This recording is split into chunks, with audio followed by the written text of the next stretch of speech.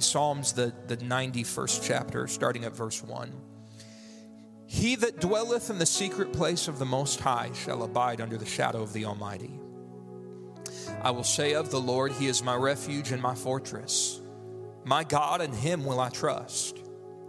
Surely He shall deliver thee from the snare of the fowler, from the noisome pestilence.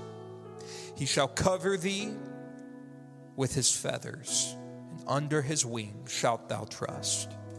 His truth shall be thy shield and buckler.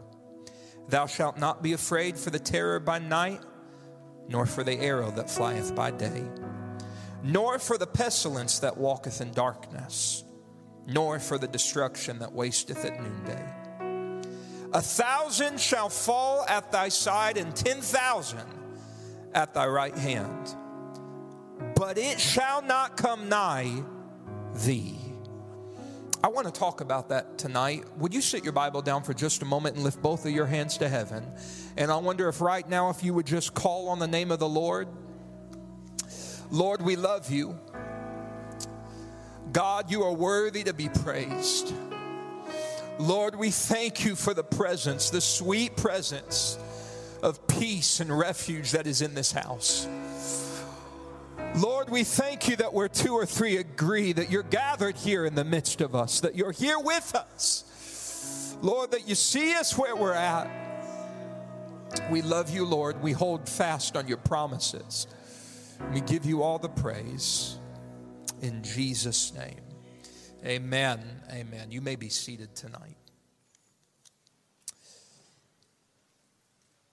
I too give honor to my wife tonight. I'm glad that she's with me. And we've been able to spend a couple of days with family. And we have thoroughly enjoyed being here in these special moments. This is a special place.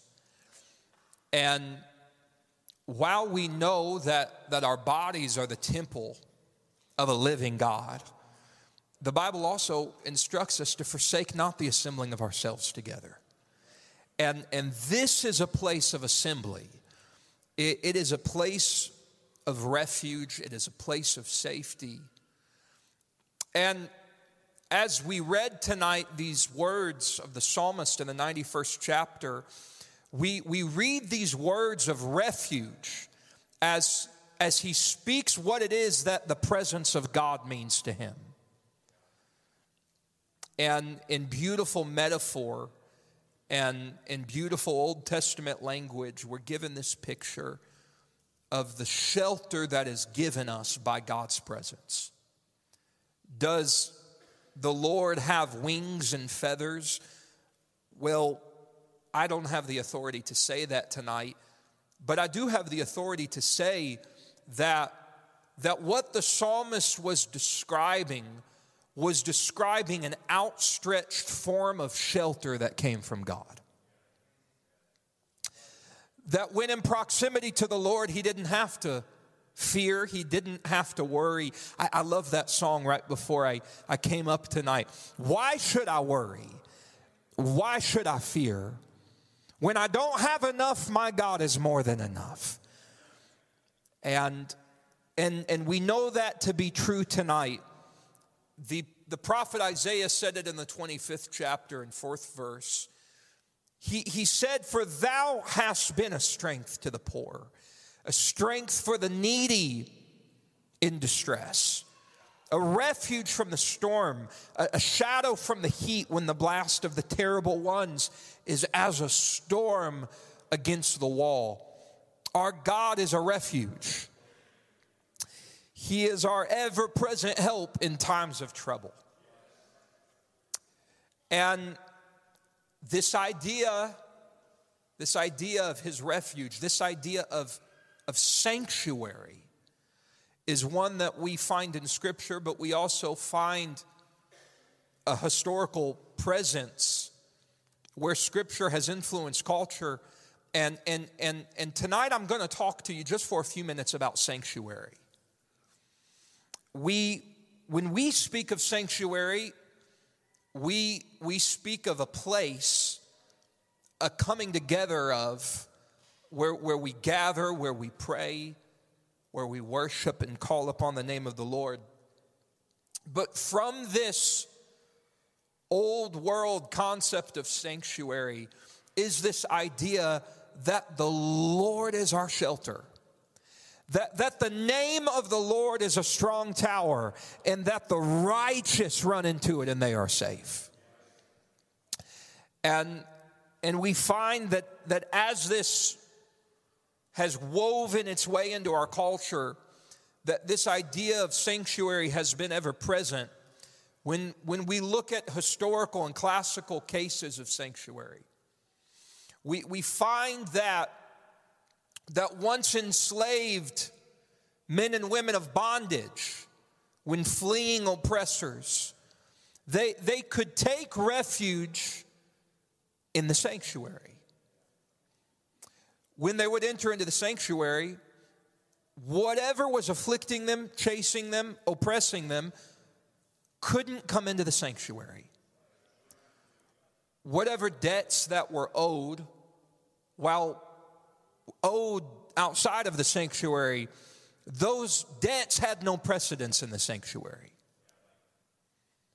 Whatever the will or the agenda of the afflictor, whatever his jurisdiction, he had no authority inside of the sanctuary. The sanctuary was of a different authority. The sanctuary was of a different jurisdiction. The sanctuary's authority superseded outside authorities. You can view that concept of sanctuary as almost we see in Washington, D.C., where countries will set up diplomats, and they will have places of refuge for their citizens. And when you walk inside of that embassy, you are in the United States, but you're no longer in the United States. In one sense, I liken it to the scripture that we are in this world, but we're not of this world. Even as he was in this world, and he is not of this world. That citizens are able to go into these embassies and they're able to find sanctuary. And when in that sanctuary, when in that embassy, they are not under the laws of the country where that embassy is established. They are under the laws of the country that embassy represents. And ladies and gentlemen, the house of God is a sort of embassy. We're not citizens of this world. We render unto Caesar what is Caesar's, and we render unto God what is God's. We are in the world, and we are not of the world. And so when we come into the house of God, when we come into the presence of God, we have no reason to fear what's happening outside of these walls. We don't need to be afraid of what's happening. In fact, even when someone is to commit legitimate crime and they run into the embassy of their country, they cannot be indicted by that nation that embassy is in. That crime has to go through the due process of their country. I'm glad that when my judgments are brought against me, that I go through the due process of pleading the blood. Amen, because there's a process to this thing. And when the world will say that I'm guilty, and when the world will say, you know what, the reality of it is the wage of sin is death. That's the wage that I owe. But there's a due process when I'm a citizen of heaven. And I've got an opportunity. We sing the song, I plead the blood. And what I love about that idea of pleading the blood is it's an alternative. I'm not pleading guilty, though I am guilty. And I'm not pleading innocent because I surely am not innocent. I'm pleading the blood because he took on my guilt. And he took on my debts. And he took on my shame. And he lived the life that I was not able to live. And he died the death that I should have died. and he paid the price that I should have had to pay. I plead the blood. I'm thankful for the blood tonight. We find cases even as recently as in 2018, under Dutch law, the police and law enforcement agencies are not allowed to enter into a church sanctuary as long as that church is in session. As long as they are having service, the police are welcome to occupy the outside exterior of the congregation of the church. But until service is dismissed, they're not allowed to pursue. They're not allowed to come inside of the sanctuary. They're not allowed to act on an arrest warrant. They're not allowed to act in any capacity until that service has been dismissed. And in 2018, a family fleeing from Dutch immigration enforcement found themselves running into a sanctuary. And as they ran in, they said, "You got to help us. We're about to lose everything. We're about to be deported back to our country. We don't want to go back to that country. We don't want to go back to that way of living. We found something here that we want, and we just need more time. We need to figure some things out first, and you've got to do something to help us." And the local authorities and ministers of that parish, they said, "Okay, we're going to do something for you." And as law enforcement, immigration officers, as they come busting through that door, they found that in these odd hours and in these odd times that this church was still in session. And what had happened was that the leadership of that congregation decided, okay, we've got a loophole here. As long as we are in service, as long as we're in session, there's nothing they can do. And we'll feed you, we'll clothe you, you can use our facilities, you can sleep on the pew, but what we're going to do for you is we're going to continue having church. And for 96 days, now you think we have a lot of church. You think that a week revival, 4-day, 5-day revival is a lot of going to church. The poor leadership of this local parish, they must have been trading on and off, because it was 24 hours a day. It was 7 days a week for 96 days. They were in session. And eventually, the immigration agency said, "Okay, all right, we can't do this. We're going to give them more time. We're going to let them go. We're going to let them figure out their papers. We're going to give them more time to go about their living here in a legal manner." And that element of sanctuary, that reality of constantly being in the presence of God was a protection to them from being sent back to the way they once lived and sent back to the place that they had come from. And this is such a beautiful idea. You know, David said, "From the end of the earth will I cry unto thee when my heart is overwhelmed. Lead me to the rock that is higher than I. For thou hast been a shelter for me and a strong tower from the enemy. I will abide in thy tabernacle." Not weekly. David said, forever. You see, David had a revelation that the tabernacle was not an occasional visit. David had a pre-New Testament concept, a revelation from God, an understanding that God's intention was to put his presence on the inside of us.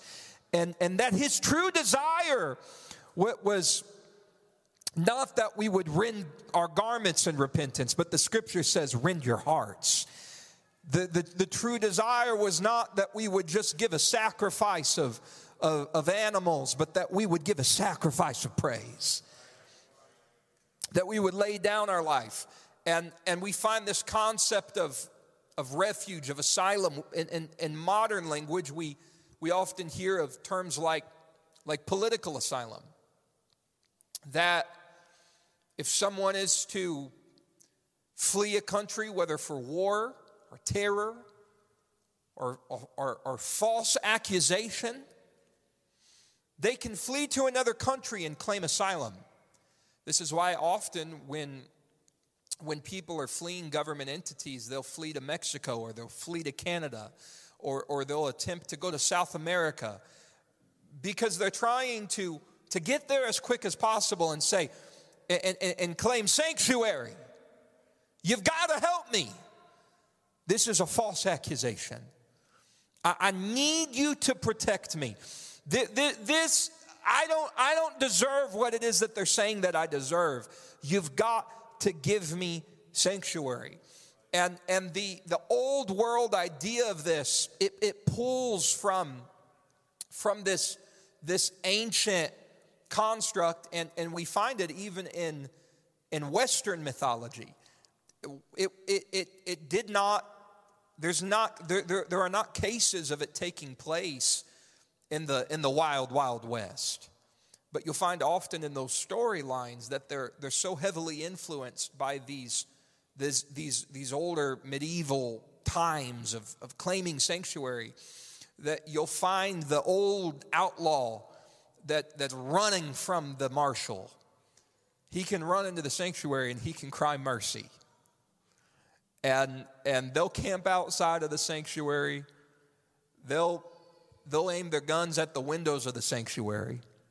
But there's only so much that they can do when that old outlaw cries sanctuary.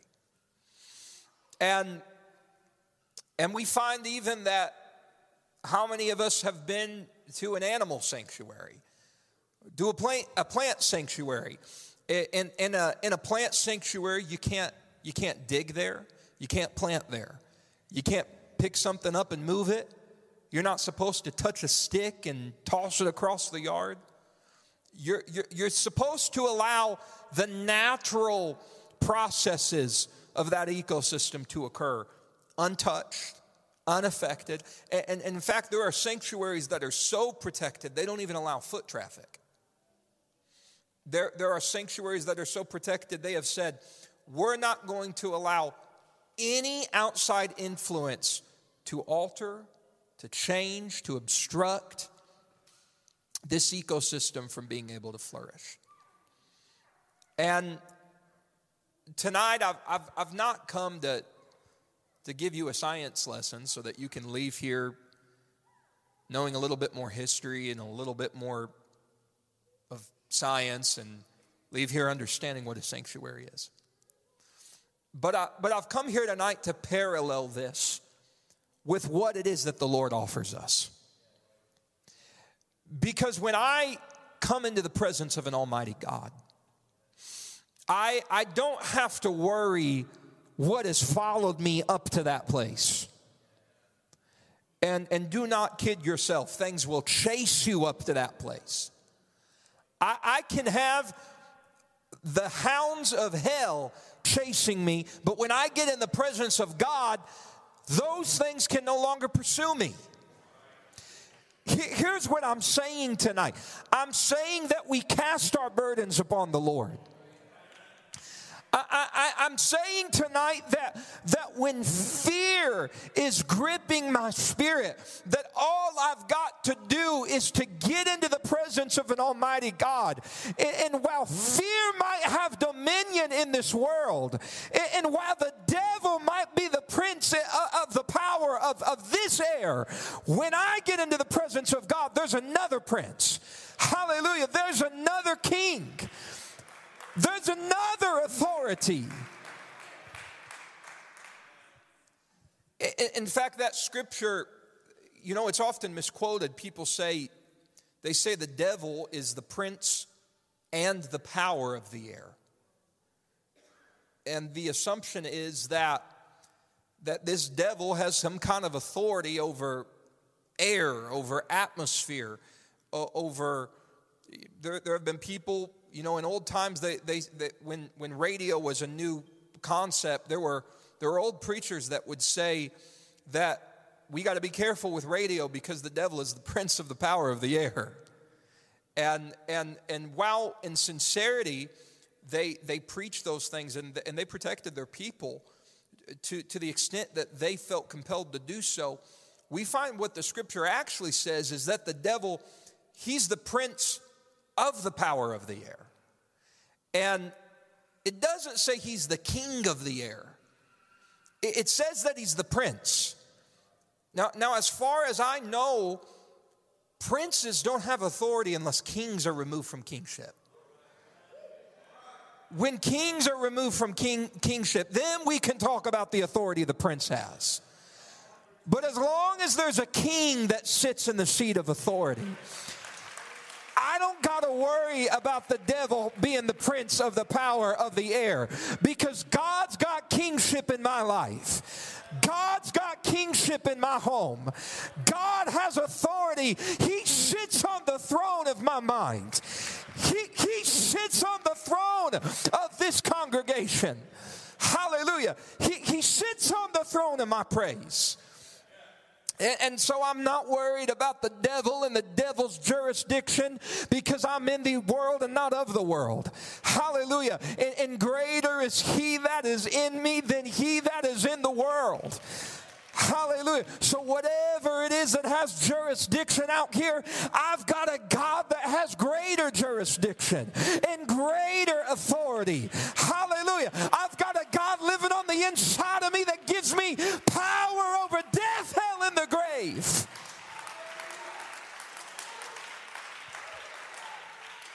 Wait a minute now. How can a God have power over death, hell, and the grave?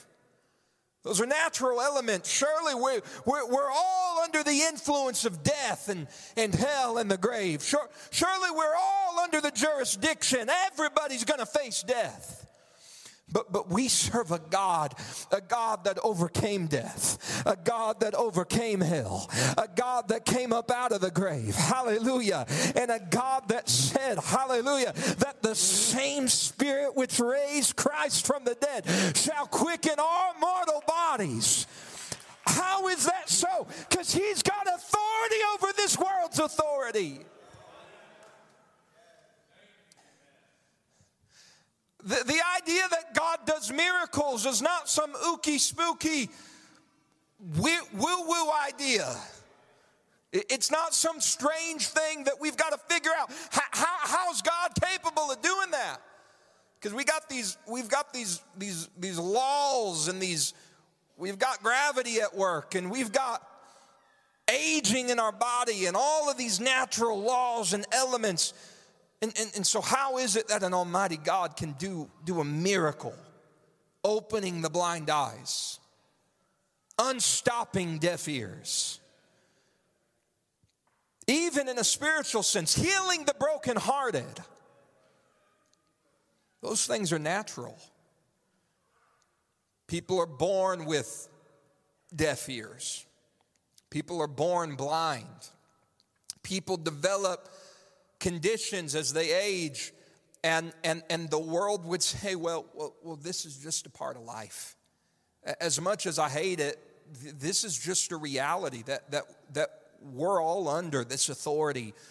Eventually I'm going to age. Eventually I'm going to begin to develop conditions and issues that are just realities of the issues of life. But the reason that the Lord is capable of healing us is because the Lord doesn't exist within this jurisdiction. He was before it, and he shall be after it. And in fact, in that he is the creator of it, we don't have to explain through man's laws and man's ways. Well, who created God? The reality of it is nobody had to create God, because you're assuming creation mandates a creator. And under this jurisdiction, that is so. But under that jurisdiction, God just is. Hallelujah. So I'm not trying to explain it away through laws and means of this world in this jurisdiction. My God exists outside of this world and outside of this jurisdiction. That's why he's an on-time God. Does that mean that he sets his clock and he's going to, right at the last minute, the clock's going to go off and I better help him out now? No, because God doesn't exist within time. If he existed within time, then we'd have to worry about, well, it's too late. It's too far gone. My marriage, my relationship, my backslidden children. If I just would have known what I know now 10 years ago, if only I could have addressed it back then, maybe I could have preserved. Ladies and gentlemen, God is not under the construct of time. And so a God that is not under time doesn't have to abide by the linear model of time that you and I live under. Hallelujah. He sees, hallelujah, the end from the beginning and the beginning from the end. Hallelujah. He's the first, the last, the one that was and is to come. He's the Alpha, the Omega, the beginning and the end. Hallelujah. He sees it all. This is why that he could restore the years that the palmer worm and the canker worm and the caterpillar hath eaten.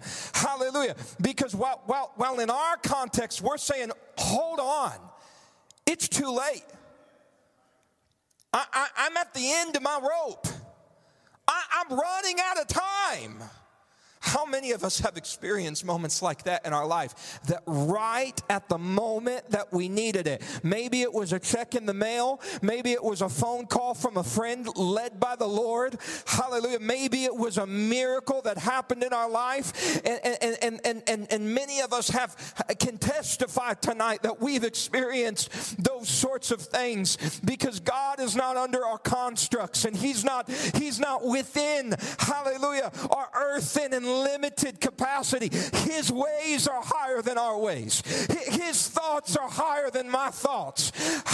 Who am I to ask how He's going to do it or when He's going to do it or what He's going to do or how He's going to make it work? Well, God, here's my suggestion, God.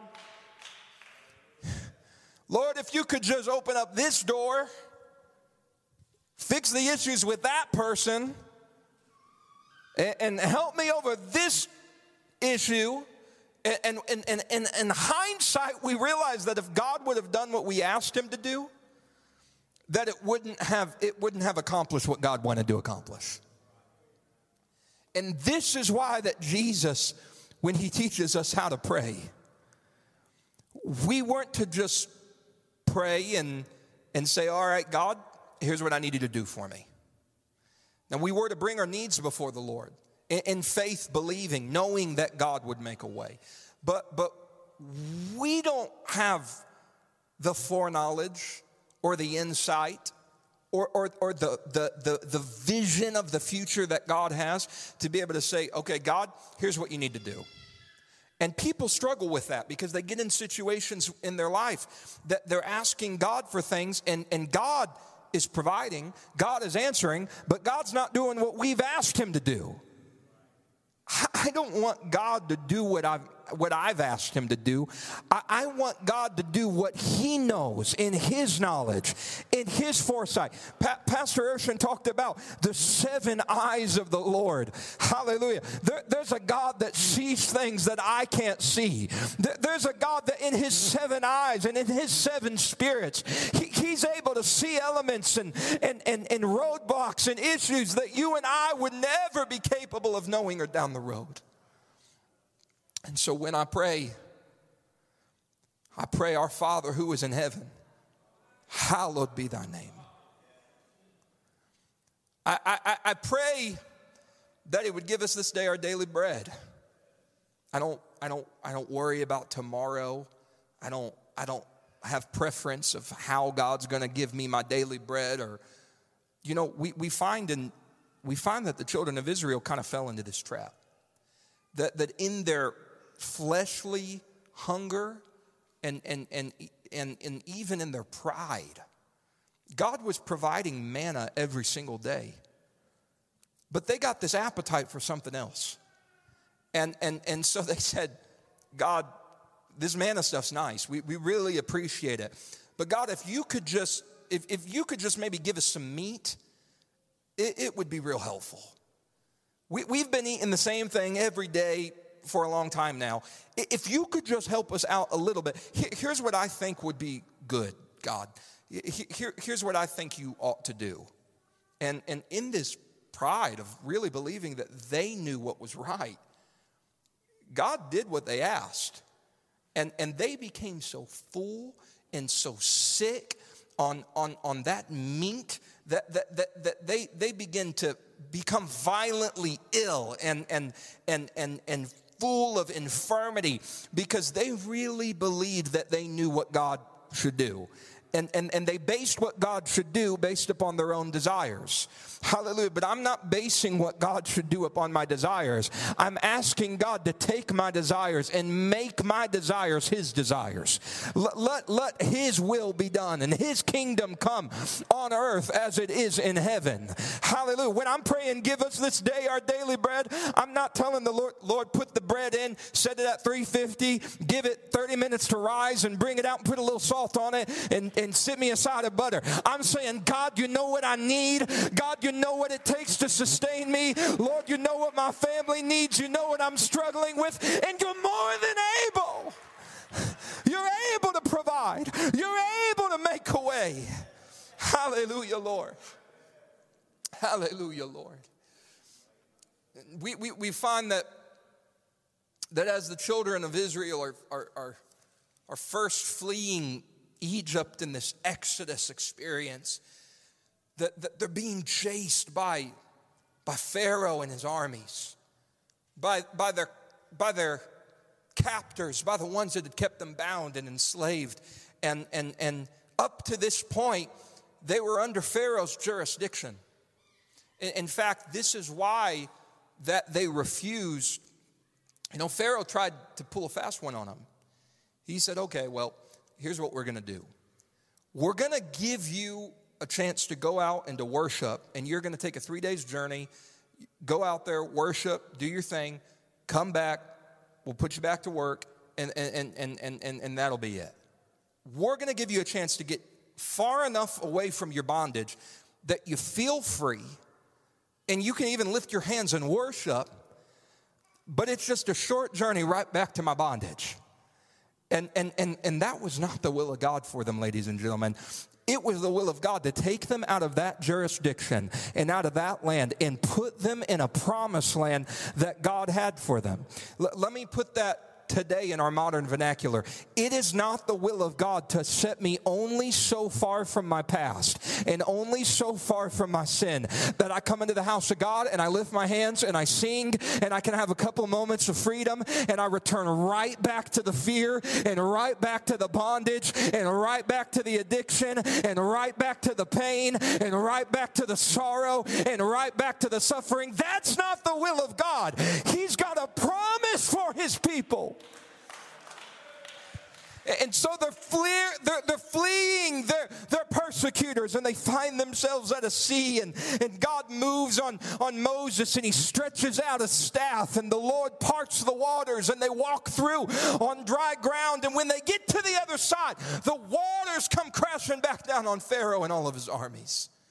Every chariot, every horse, every sword, every shield, every bow and every bowman, every spear and every spearman was left in that water, and the water came closing back, and they were free on the other side. Let me tell you what happens when we're baptized in the precious name of Jesus. I'm not taking just a couple days journey from my bondage. I'm not just stepping far enough out that I can worship on a Sunday and go back to how I was living on a Monday. The Lord is taking me through a water that when I get to the other side and come up in the name of Jesus, that Pharaoh, his armies, the bondage that's held me bound up to this time, it doesn't have jurisdiction on me. It doesn't have authority over me. It can't keep me enslaved or keep me bound.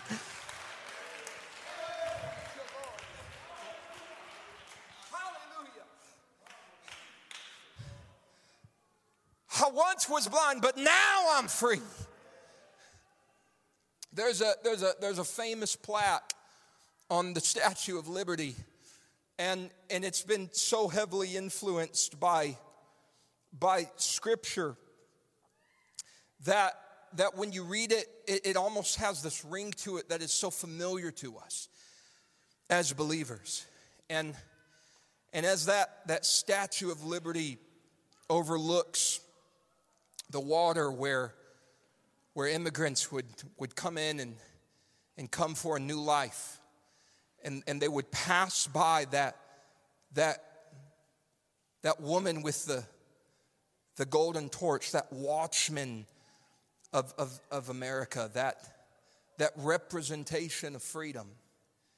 There was a plaque on her, and the plaque read, "Give me your tired, your poor, your huddled masses yearning to breathe free. The wretched refuse of your teeming shores. Send these, the homeless, the tempest-tossed, to me. I lift my lamp beside the golden door." And as people would come to Ellis Island in hopes of a new life and in hopes of a new path, they could look upon those words penned that would give them hope and that would tell them, whatever followed you here, you don't have to worry about that anymore.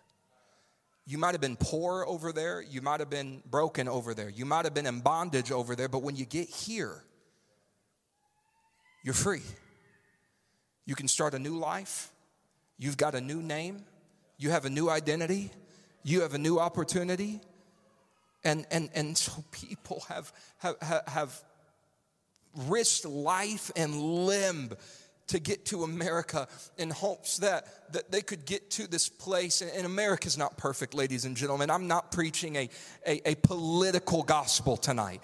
And I'm not telling you that America is the equivalent of what the sanctuary is. But I'm telling you in parallel tonight that in that same way that people have fled to America in hopes of freedom and in hopes of refuge and in hopes of new identity, God gives us an opportunity that we can step into His presence, and whatever kept us bound over there, it doesn't matter here. Whatever we were identified as, we're not identified as that here. Whatever name we held there, we don't got to hold the same name here. In fact, I can have a new name and a new life and a new family.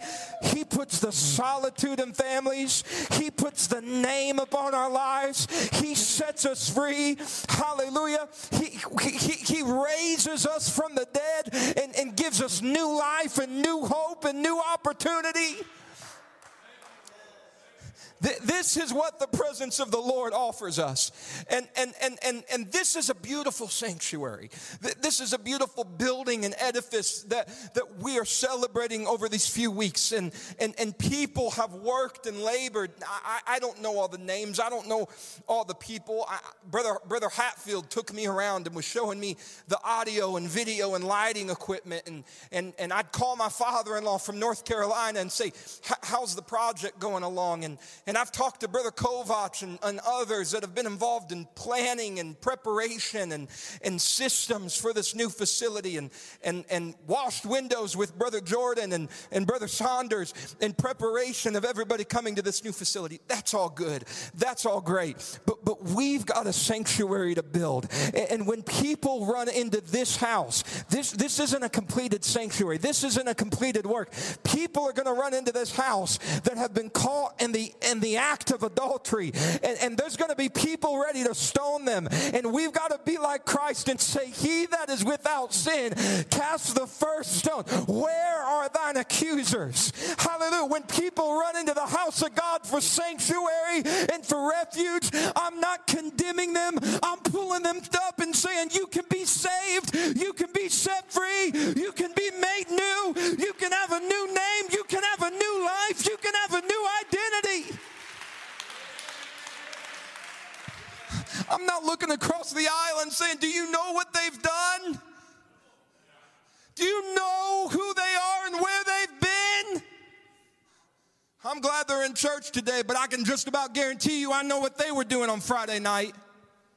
No, that's not the language of the people of God. That's not the culture of this sanctuary. That's not the identity of the house of God. This is a place for the bound. This is a place for the accused. This is a place for the broken. This is even a place for the guilty. But I'm thankful that while I'm guilty and while I was yet in sin, Christ died for me.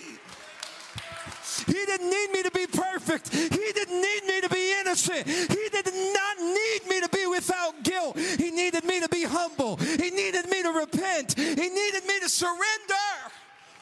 Give him a chance to work. Give him a chance to wash my sins. Give him a chance to forgive me.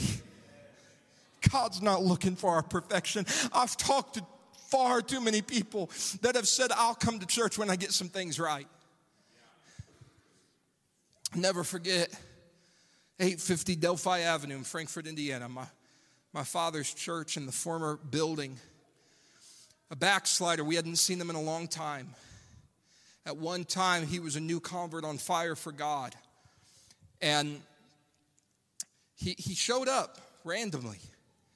Walks in, wasn't service. There were just some of us there that were working.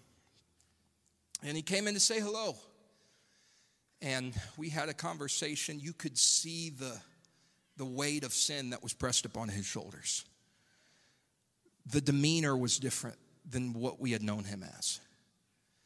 You could see visibly, you could see a bondage that was gripping him. And we were pleading with him in love and in mercy, come back. Come on, just come this Sunday. Let me save you a seat. Can we make something happen? I'll take you to lunch after church. We'll whatever we can do, please come. And he put his head down and said, "No, there's a couple things I got to get right first." We said, "No, you've got it all wrong. We don't get right to go to God. We go to God so we can get right." And you don't need to worry about what you've done or where you've been. Just come back. Just come lay your life down on the altar. Just come surrender. And he said, "No, I'm not ready. I'm not ready. I can't embarrass God. I can't neglect God's grace in the way that I've done so much. I've been to so many places. I can't go back there, and I'll be a hypocrite. And people will see me calling on God, but the truth is if they just knew where I've been and what I've done, and we pled with him and told him, "No, you've got it all wrong. This is a safe place. Come and call on God. Nobody's looking at you. Nobody's staring at you. Nobody's wondering about your past. They're here for you. They love you. They're praying for you. And we're all in a pursuit of God together." And we kind of toiled back and forth. It wasn't an argument. It was all in love.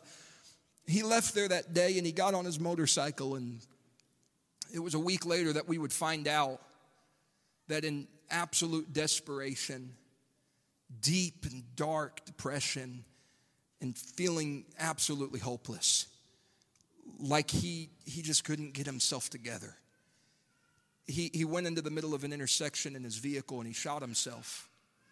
And another vehicle came down the road and hit his car.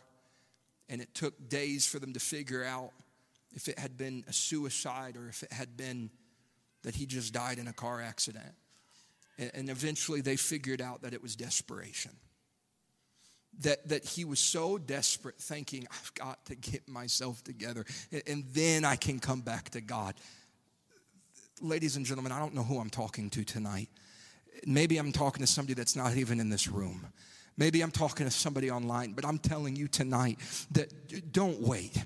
Don't wait to get yourself together to come to God. Don't worry what somebody's going to think when you rush to this altar. I don't care if you've been in church 1 year, 1 week, 1 day, or 1 decade. None of that matters here. There's no hierarchy here. We've all sinned and come short of the glory of God. The wage of sin is death, and we all deserve it, but he died the death that I was supposed to die, and I can be set free in him. I'm going to come to a close quickly tonight if the musicians would like to begin to come. Just across the road from my house and right down the street, there's a there's a questionable home. You see, I live in Durham, North Carolina, city limits. And in city limits, I'm sure you all know around here that your grass can only get so high. Your paint can only peel so much. You can only have so much debris in the yard before somebody comes knocking at your door or sending a letter. And there's this home that's across the street from mine and right down the road where the trees are grown up and uncut. In fact, Duke Energy comes by on a regular basis and people get upset because they cut their tree limbs off and cut them off at the road. But this house, it's never touched. In fact, the bushes are grown up. I remember one night taking my little 14-pound dog who thinks he's a Rottweiler. I took him out one night and out of this, whatever you call it, this grown-up yard, this forest in the middle of town, a few coyotes came out. And where I live, it's not normal in the city like that to see coyotes. But this property is backed up to more protected property. And so though somebody lives there, the limbs are grown out, the bushes grown up, the grass grown long. And as I wondered about it, I drove by one day and I saw a little 2-inch plaque. And that little plaque said that this is a protected sanctuary. And I realized that whatever loophole that they had found, whatever process that they had gone about registering, they weren't under the same jurisdiction we were under.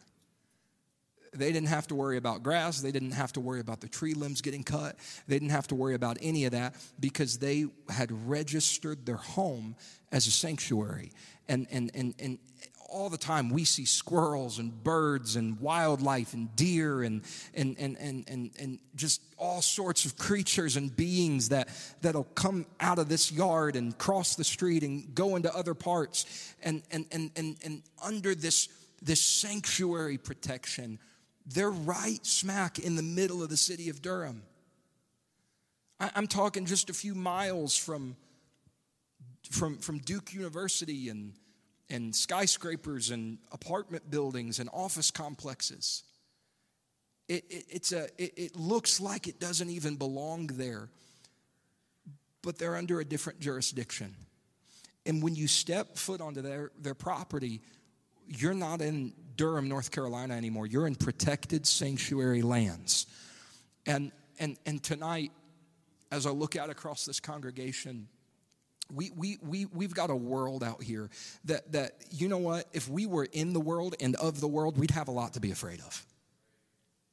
If we were in the world and of the world, then I've got perfect reason to fret about politics and fret about who's in office and fret about what law is going to be passed and what people are going to do and the way that the society is going.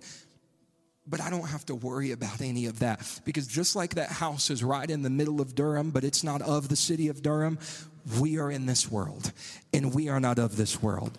We're in the middle of this jurisdiction, and there are a lot of people bound under this jurisdiction, but I serve a God that is Lord of lords. I serve a God that is King of kings. There is no higher authority. There is no governance above my God. My God is not, he's not under time. He's not under constraints. He's not under laws of this universe. Our God is more than able. And he can forgive you. If this is your first time tonight, or if you're new here, or if you're watching online, this is a sanctuary. You can run into this place and cry mercy. You can run into the presence of the Lord. Nobody's judging you. Nobody's talking about you. Nobody's looking at your past and what you used to be and what you used to do. I can come into the presence of the Lord and find safety. Stand with me across this room tonight. I want us to lift our hands to the Lord right now. God is calling unto somebody, and God's telling you, you can come in here and be free. You can get freedom tonight. You don't have to leave here bound. You don't have to leave here under the same jurisdiction. You can leave here with hope. Come on, open up your mouth tonight. And I want you to call unto the Lord with your own voice. Lord, we thank you. Oh God, we thank you. We don't deserve it. You don't owe it to us. In fact, if anything, Lord, we deserve the wage of sin. We don't deserve to come into this place and be free. We don't deserve to have a new name put upon our life. But God, we are so grateful. And we are so thankful that where the Spirit of the Lord is, there is liberty. Now I'm asking tonight that some people that have never been filled with your Spirit, God, that your Spirit would enter into hearts and lives, and that there would be people under the sound of my voice tonight that would experience liberty for the very first time. God, we're not going to leave this place bound. We're not going to leave this place bruised and broken. There's liberty in your house. There's liberty in your presence. Come on, I want us to praise the Lord and give him a hand clap of praise in this place. Hallelujah, Lord. Hallelujah, Lord. I'm going to make a call tonight. This is not based upon how long you've been in church. This is not based upon whether you're a new member or founding member, whether you've been here a long time or a short time. But we all need sanctuary.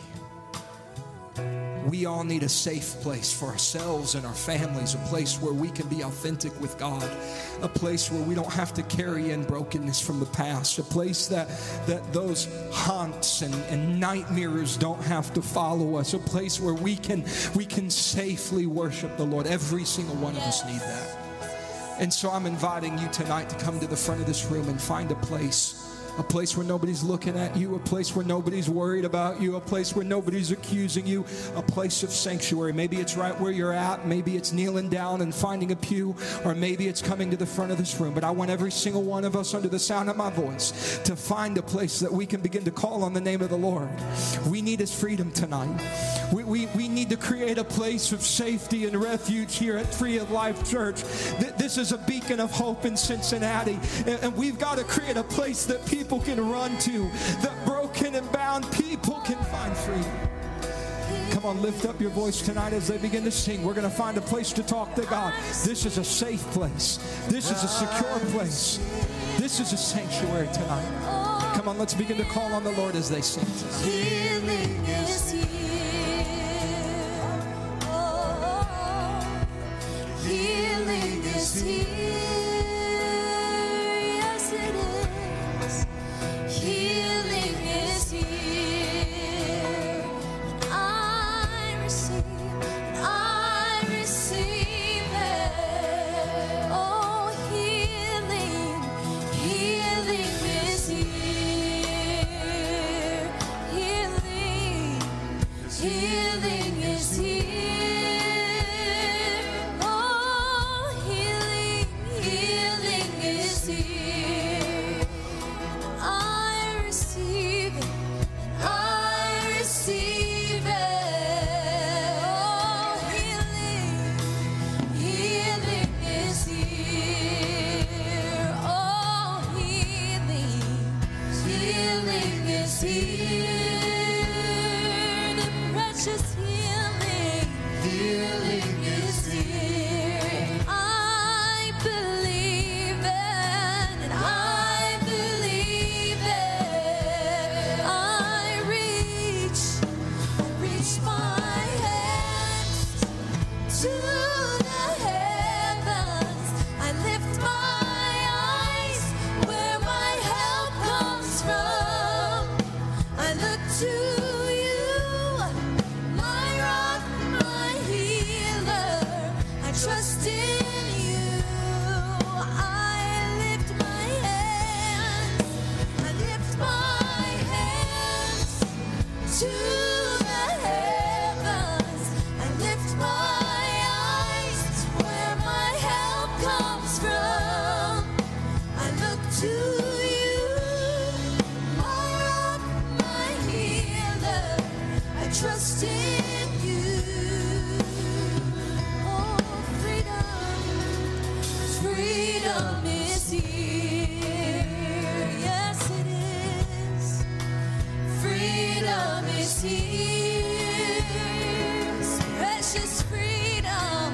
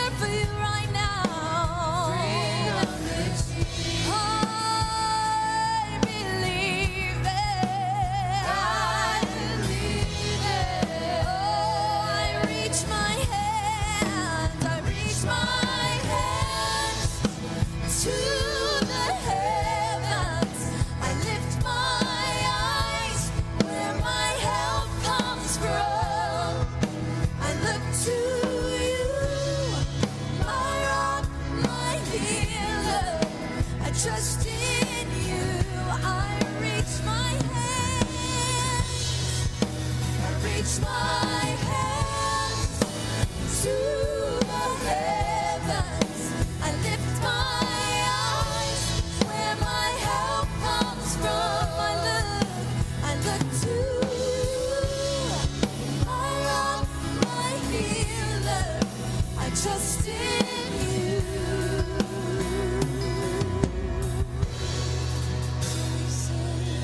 Sickness can't stay any longer. Your perfect love is casting out fear. You are the God. You are the God of all power. And it is your will that my life is healed. Sickness can't stay any longer. Your perfect love is casting out fear.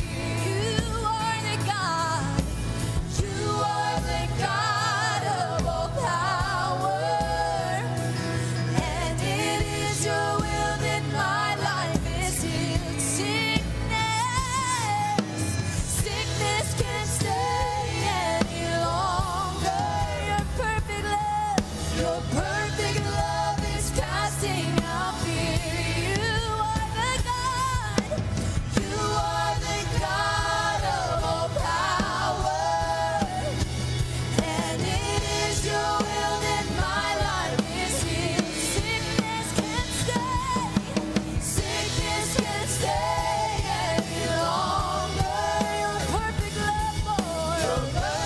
love is casting out fear. You are the God. You are the God of all power. And it is your will that my life is healed. I reach my hands to the heavens.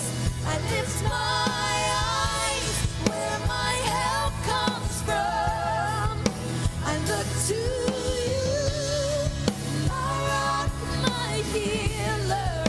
I trust in you. I reach my hands to the heavens.